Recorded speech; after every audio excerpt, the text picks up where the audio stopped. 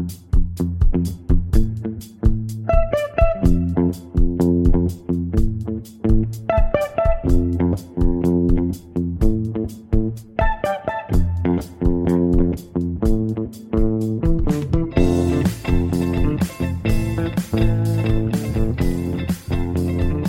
to The Grade Book, a Tampa Bay Times podcast on Florida education issues. I'm reporter Jeff Solochek.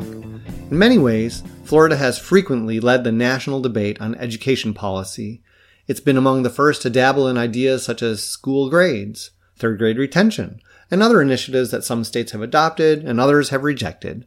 Last year, Florida turned up the heat on state-funded vouchers, a goal of Republican leaders for more than a decade. What will state lawmakers do in 2020? Governor Ron DeSantis has placed teacher pay on the table. School security improvement remains a priority. Is there room for more? This week, Tallahassee Bureau reporter Emily Mahoney joins me for a conversation about what to expect in the legislative session that begins in January, in the Capitol that often says it plans to give education a breather, and then holds the state breathless over the topic until everyone finally calls sine die. Let's take a listen. So, Emily, we are approaching the legislative session. We have one more committee week to go, and so I'm glad you're back to talk with me about what's going on in Tallahassee with education policy, education bills. Welcome back. Thanks so much for having me again. Well, before we do anything, I want to just say that I read your story that you recently did about drug policies and drug laws, and it was just fantastic, and I hope that everybody reads it, and I don't know how you found the time to do that and follow all these education things as well, so I'm really impressed. Thanks very much for the plug, Jeff. I appreciate it. Yeah, it's not exactly my usual beat, but it was something that I came across during session last year that I thought was really important to expand upon, and really glad I was able to get that published. So now that I can be ready to tackle session in 2020. Well, let's get right to it then. We have the education issue, which it feels like is always major. No matter what we say or do, they're going to say it's going to be a quiet year, little tinkering, nothing much. Education becomes this blockbuster bill that winds up holding up the legislature till past when it's supposed to leave. Do you have any sense of what's going on this year? Big, small? Are we going to see a lot, see a little? Well, I think the continuing theme seems to be teacher pay, and Governor DeSantis seems so far, at least so far in the early days of the upcoming session, seems to really be setting the priorities in terms of education so far. Teacher pay in terms of his proposal to set the minimum teacher salary statewide in Florida to $47,500, as well as a new bonus proposal that he recently pitched to replace the Best and Brightest program. And so far, those proposals and teacher pay in general are kind of what has been dominating the education conversation up here, though there's certainly a lot of details that have to be worked out. And I think that, assuming that DeSantis' ideas are going to pass through the legislature as he proposed them, would be overly naive, because there are a lot of different factors that have to come into play here. They're going to have to change the way that they allocate money in the budget as it relates to teacher pay and the way that salaries are set, local control versus state mandates and things of that nature. So it seems simple, but it's really not. It looks like the Senate is way more on board than the House. I've been looking at the bills, and the Senate has, obviously, Appropriations Chairman Bradley has put forth the bill to kill the Best and Brightest, which would be the first step towards moving that money into a new program. And Senate Education Chairman Diaz has put forth a bill just the other day, 1088. I'm going to number it for everyone. Teacher salary enhancement, which would actually create a line in the annual appropriations for salary enhancement. So that way the money would be able to be set forward in the budget specifically for teacher salary enhancement. Districts would have to use the money in that way. Then it would fold over into the base student allocation for the following year. And any district that has met the mark that has been set forth for where the salaries are supposed to be would be able to use the overage amount for general operations. On the other side, though, there's nothing like that really in the House. And from what you've heard, has the House got a different idea? I've heard them just say, we will come up with our own plan. Yeah, basically. I mean, even just in the immediate aftermath after DeSantis announced this plan to make the base teacher budget $47,500, House Speaker Jose Oliva issued kind of what is becoming his calling card statement, which is something that is kind of less than enthusiastic, shall we say, towards some of the governor's ideas. He noted that the governor's agencies have already made, upwards of $2 billion in requests, and they are reviewing it and are looking forward to making sure that everything is balanced. And he was a little bit more enthusiastic about the governor's total budget, and he seemed to think that, DeSantis made his numbers work pretty well here. But just in general, the House is approaching teacher pay with an eye toward not spending too much of the state's money and really trying to take a hard look at where this money would come from. And I think part of that, too, comes from the fact that the House seems much less willing, at least some of the few people that I've spoken to about this so far, including Chris Slatvala, who chairs K-12 appropriations over there. He seemed less willing to get rid of the Best and Brightest teacher bonus program than perhaps others in the Senate, such as Chair Bradley, like you mentioned. So I think that, if they're not willing to get rid of that, then that's, $300 million right there that is not being freed up in their vision of things. So there's, like I said, there's still a lot more discussion that has to happen.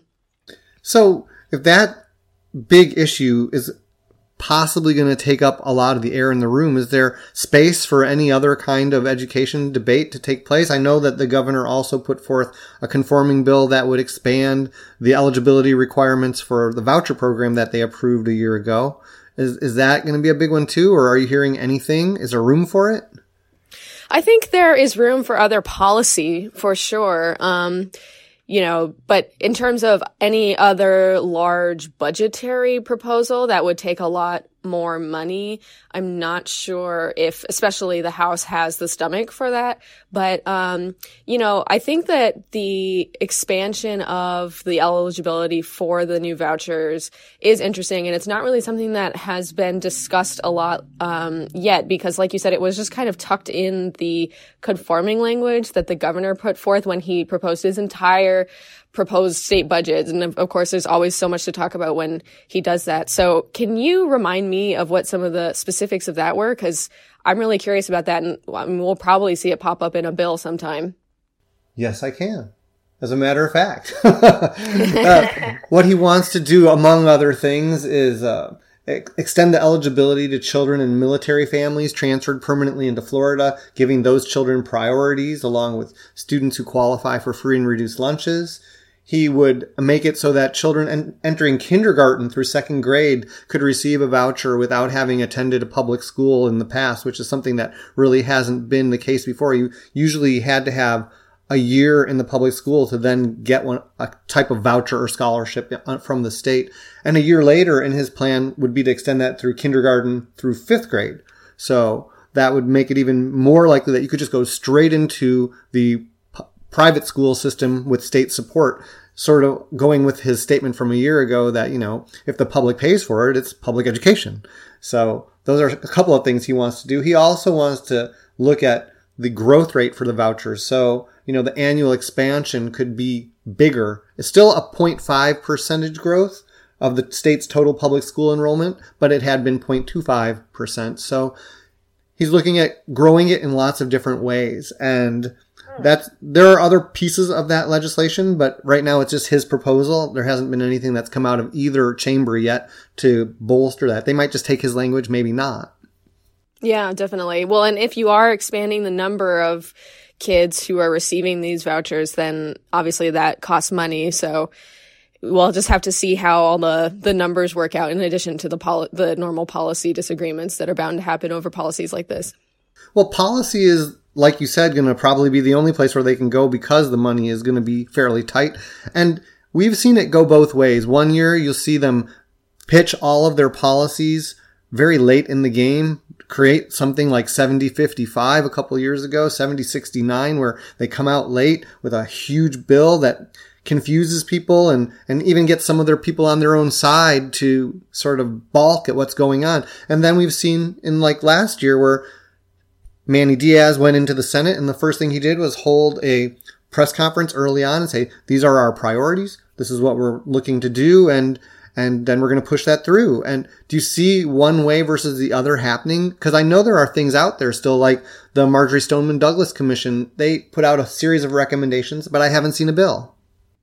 Right, exactly. And so, that's important to note too for the listeners is that the deadline has passed, I believe, for individually filed bills filed by particular representatives or senators, but they still have time to file committee bills, which is a bill basically filed on behalf of an entire committee, be it the Education Committee or the K-12 Appropriations Committee. So I have a feeling that, there will be some more substantial education proposals yet to come that have not been filed yet because they will be committee bills. And I would be surprised if those Marjory Stoneman Douglas Commission recommendations didn't make their way into a committee bill since, the legislature created that commission with the intent that, they needed an entirely separate body just to focus on the Parkland shooting that happened in 2018 and look at it from every possible angle and provide them with continual recommendations on how to improve school safety. And so for them to just kind of let those recommendations float out into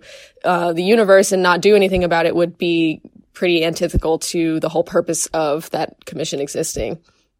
So that's definitely something. Security, there are some small security bills that are out there, and some of them are getting a lot of traction. I found this really cool website.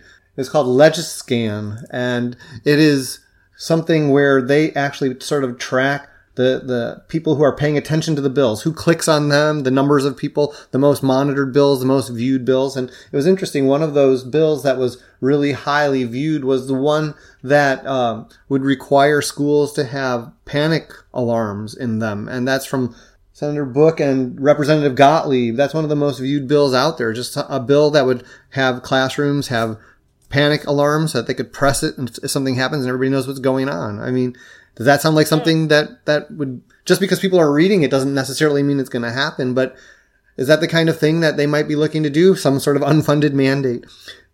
Go buy some panic alarms. We're going to require you to do it. And if you don't, we're going to take you before that grand jury and say, you're not following the law, so we're coming after you. Maybe. School safety has always been a big topic up here since the Parkland shooting. One of the most interesting, I think, recommendations and discussions from the Marjory Stoneman Douglas Commission was about how in, I believe it was Palm Beach County, where they had a problem with the sheriff's office basically outsourcing the training of their school guardians, and it got them into a ton of trouble because they said that the school guardians were not qualified, that their training was not sufficient. And so I believe the commission took a look at that, and they are wanting the legislature to make sure that that does not happen again. So there's all these weird, situations and quirks coming up with even just the existing law and making sure that that is sufficient in terms of school safety and there's no misinterpretations of it. And then, of course, as you mentioned, there's always newer proposals that they want to tack on to what already exists. One of the other bills that was on that website as one of the more monitored bills in the legislature right now is a House Bill 315, Senate 588 from Senator Rouson and Representative Valdez proposing mental health days for students, because that sort of ties into this whole issue too, that, we need to address students' needs, not just after they shoot someone, but maybe before they ever get close to shooting someone. Hopefully never, right? But they wanted to propose that students would be able to take a mental health day and have an excused absence at least once per semester so they could decompress if they need to. And that's another idea that's coming out of these sort of Marjory Stoneman Douglas areas, because they're talking about mental health as well as security as being part of that package, right? Mm-hmm. That's really interesting. So after that, there are other issues that I'm sure will come out, but that's only one little piece of it, too. I mean, you mentioned vouchers, and, we had Anna Eskamani file her bill 45 with Rouson, Senate 56, and that was sort of withholding voucher funds from private schools that discriminate for any reason in their rules. And I know that got a lot of attention, but how much does that kind of Democrat-sponsored bill that sort of attacks the basic fundamentals of vouchers have of passing through the legislature?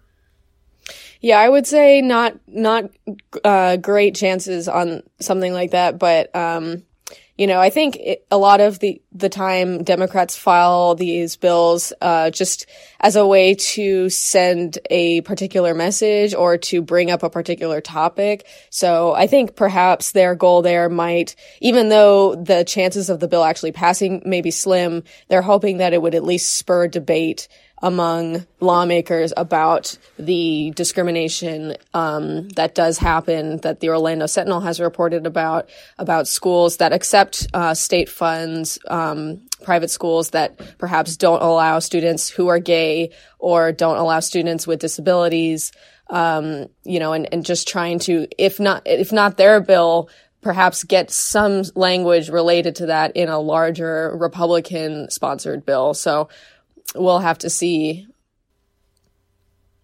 Well, there's the other side of that equation, too. There are some of the very conservative bills that sort of go after this idea, but in a different way. Senator Baxley and Representative Daniels filed a pair of bills that would basically look closer at putting prayer, although they call it moments of silence, and Bible, although it would be an elective, it would be a required elective, into the public schools. And by public schools, I mean district schools, because charter schools appear to be exempt from this legislation and from the statute there. So, I mean, we see a lot of discussions there on both sides. And I don't know, do you think that the prayer and Bible bills have a better chance this year? I know that they both kind of came up in the past and haven't really received a huge welcoming applause. Yeah, bills like that always spur a lot of media coverage and a lot of attention, but it's always unclear if they'll actually move. I mean, the In God We Trust bill, the bill that required all schools to have a sign displaying the state motto, which is In God We Trust, that one did eventually pass a couple of years back, didn't it? Yes, it did. And now the schools have them. Yeah. So, and going back to that Bible course, what does a required elective mean? It means that the school would be required to provide the elective. It doesn't mean that the students have to take it. Gotcha. Interesting. Yeah, and so it's kind of interesting. A lot of people look at this as these foot in the door bills, that if these things were able to be passed, and they say, well, we already have the school required to offer the elective, so what's the next step down that path, right? To be maybe to require the students to take the elective, because otherwise, why would you have a teacher on campus ready to teach it, right? Well, and one other thing I'd like us to touch on, too, in terms of policies that might come up in a larger committee bill is VPK. And, you did a great podcast earlier in the year about VPK issues. And I wrote a story about some of the things that the lawmakers had been talking about with the voluntary pre-kindergarten program and all of the different ways that Florida really struggles to ensure the quality of the education that they receive in that program, which is, as you know, just for 4-year-olds. And it is a program that allows all of the state's 4-year-olds to get state-funded pre-K if they choose to do so. And while Florida is a leader in offering that accessibility to students, it is far behind a lot of other states when it comes to ensuring the quality of that education. And it varies greatly program to program. And this has been something that lawmakers really started off talking about strong in terms of the committees over this past fall. Right out of the gate, the House Education Committee held their whole hearing on these topics and whether they should consider increasing pay for pre-K teachers so that they could attract, better quality teachers and retain them, because the turnover is so high within that field to begin with. And the governor's budget did propose a pretty modest increase in the per student funding for VPK, which could theoretically allow for some salary increases, I believe. Can I just say modest? You're being generous here. Modest. Yeah. You're still below what the funding was when the program began more than a decade ago with that modest, I think it was $25 per student increase that he's proposed. Right, exactly. And so, yeah, you're right. Modest might perhaps be even too generous. And so I wonder if the focus on voluntary pre-K has already faded from lawmakers' minds. It seems to not be a massive priority for the governor in terms of increasing funding, at least. So I wonder if the House Education Committee will come out with a bill on that, or if that was just kind of a one-and-done committee hearing and we won't hear about it for the rest of the year. Well, that's one of the things that I've been wondering just generally about the House Education Committee, one and done. They had two committee meetings over the course of 3 months, and they don't have any more scheduled, and they really haven't said much of anything. And, even the House Appropriations Committee for Pre-K-12 has been mostly focused on either teacher pay or member bills, to fund little programs here and there. And so I just wonder how serious the House is about anything, or whether they're just discussing things and waiting to see where the Senate goes. It's really kind of unclear right now because they've said so little. Definitely. The House has had a lot of committee meetings canceled as we've had these committee weeks leading up to session, like you said. So it's not just education. It's in all of the different silos. So we're all kind of wondering what is going on over there. Well, you're right there in the mix of it. There's another committee meeting week next week. And so we're going to see the Senate has its Education Committee meeting. And I thought it was interesting to note that on that same website I was looking at, that the Senate Education Committee got the third most bills assigned to it of any committee in the Senate. And so they're very active. And so that makes it even more questionable as to why the House Education Committee isn't meeting again at all. And so we'll just have to wait and see how things move forward. And I'm glad you'll be there to monitor them. And maybe when you talk to them, you can say, or they'll say to you, why it is that we're hearing more from the Senate side than the House. Right. Yeah, the House doesn't have a committee meeting scheduled yet. It doesn't appear canceled yet. So we're still waiting to see if one will be scheduled for next week or not. So, Emily, do you have any other words of wisdom for us? Or are we going to call it a wrap and let everybody remember that the legislative session begins on January the 14th in Tallahassee? It's early. Why? Because every other year it's in January and every other year it's in March. Sure, why not? So, any other thoughts? Or it'll be a cold session this year. It's definitely the colder time of year. So I'll be shivering up here in Tallahassee and delivering any updates I can. Excellent. Well, thank you so much again for your time, and I'm so glad that you're back from your trip to drug policy land. Read that story, by the way. Read the story. It's good. Thanks, Jeff. That's the end of our conversation and the end of our podcast. If you'd like to share your thoughts on today's topic, please go to our Facebook page, Tampa Bay Times Gradebook, and add your comments to the post of this podcast. To keep up with the latest in Florida education news, please visit our blog, www.tampabay.com/gradebook. Have comments, questions, or concerns about this podcast? Want to hear about something specific? Send an email to me at jsolowcheck@tampabay.com or add a review to the site where you get your podcasts, including Google, Apple, and Stitcher. I'm reporter Jeff Solowcheck. Thanks so much for listening.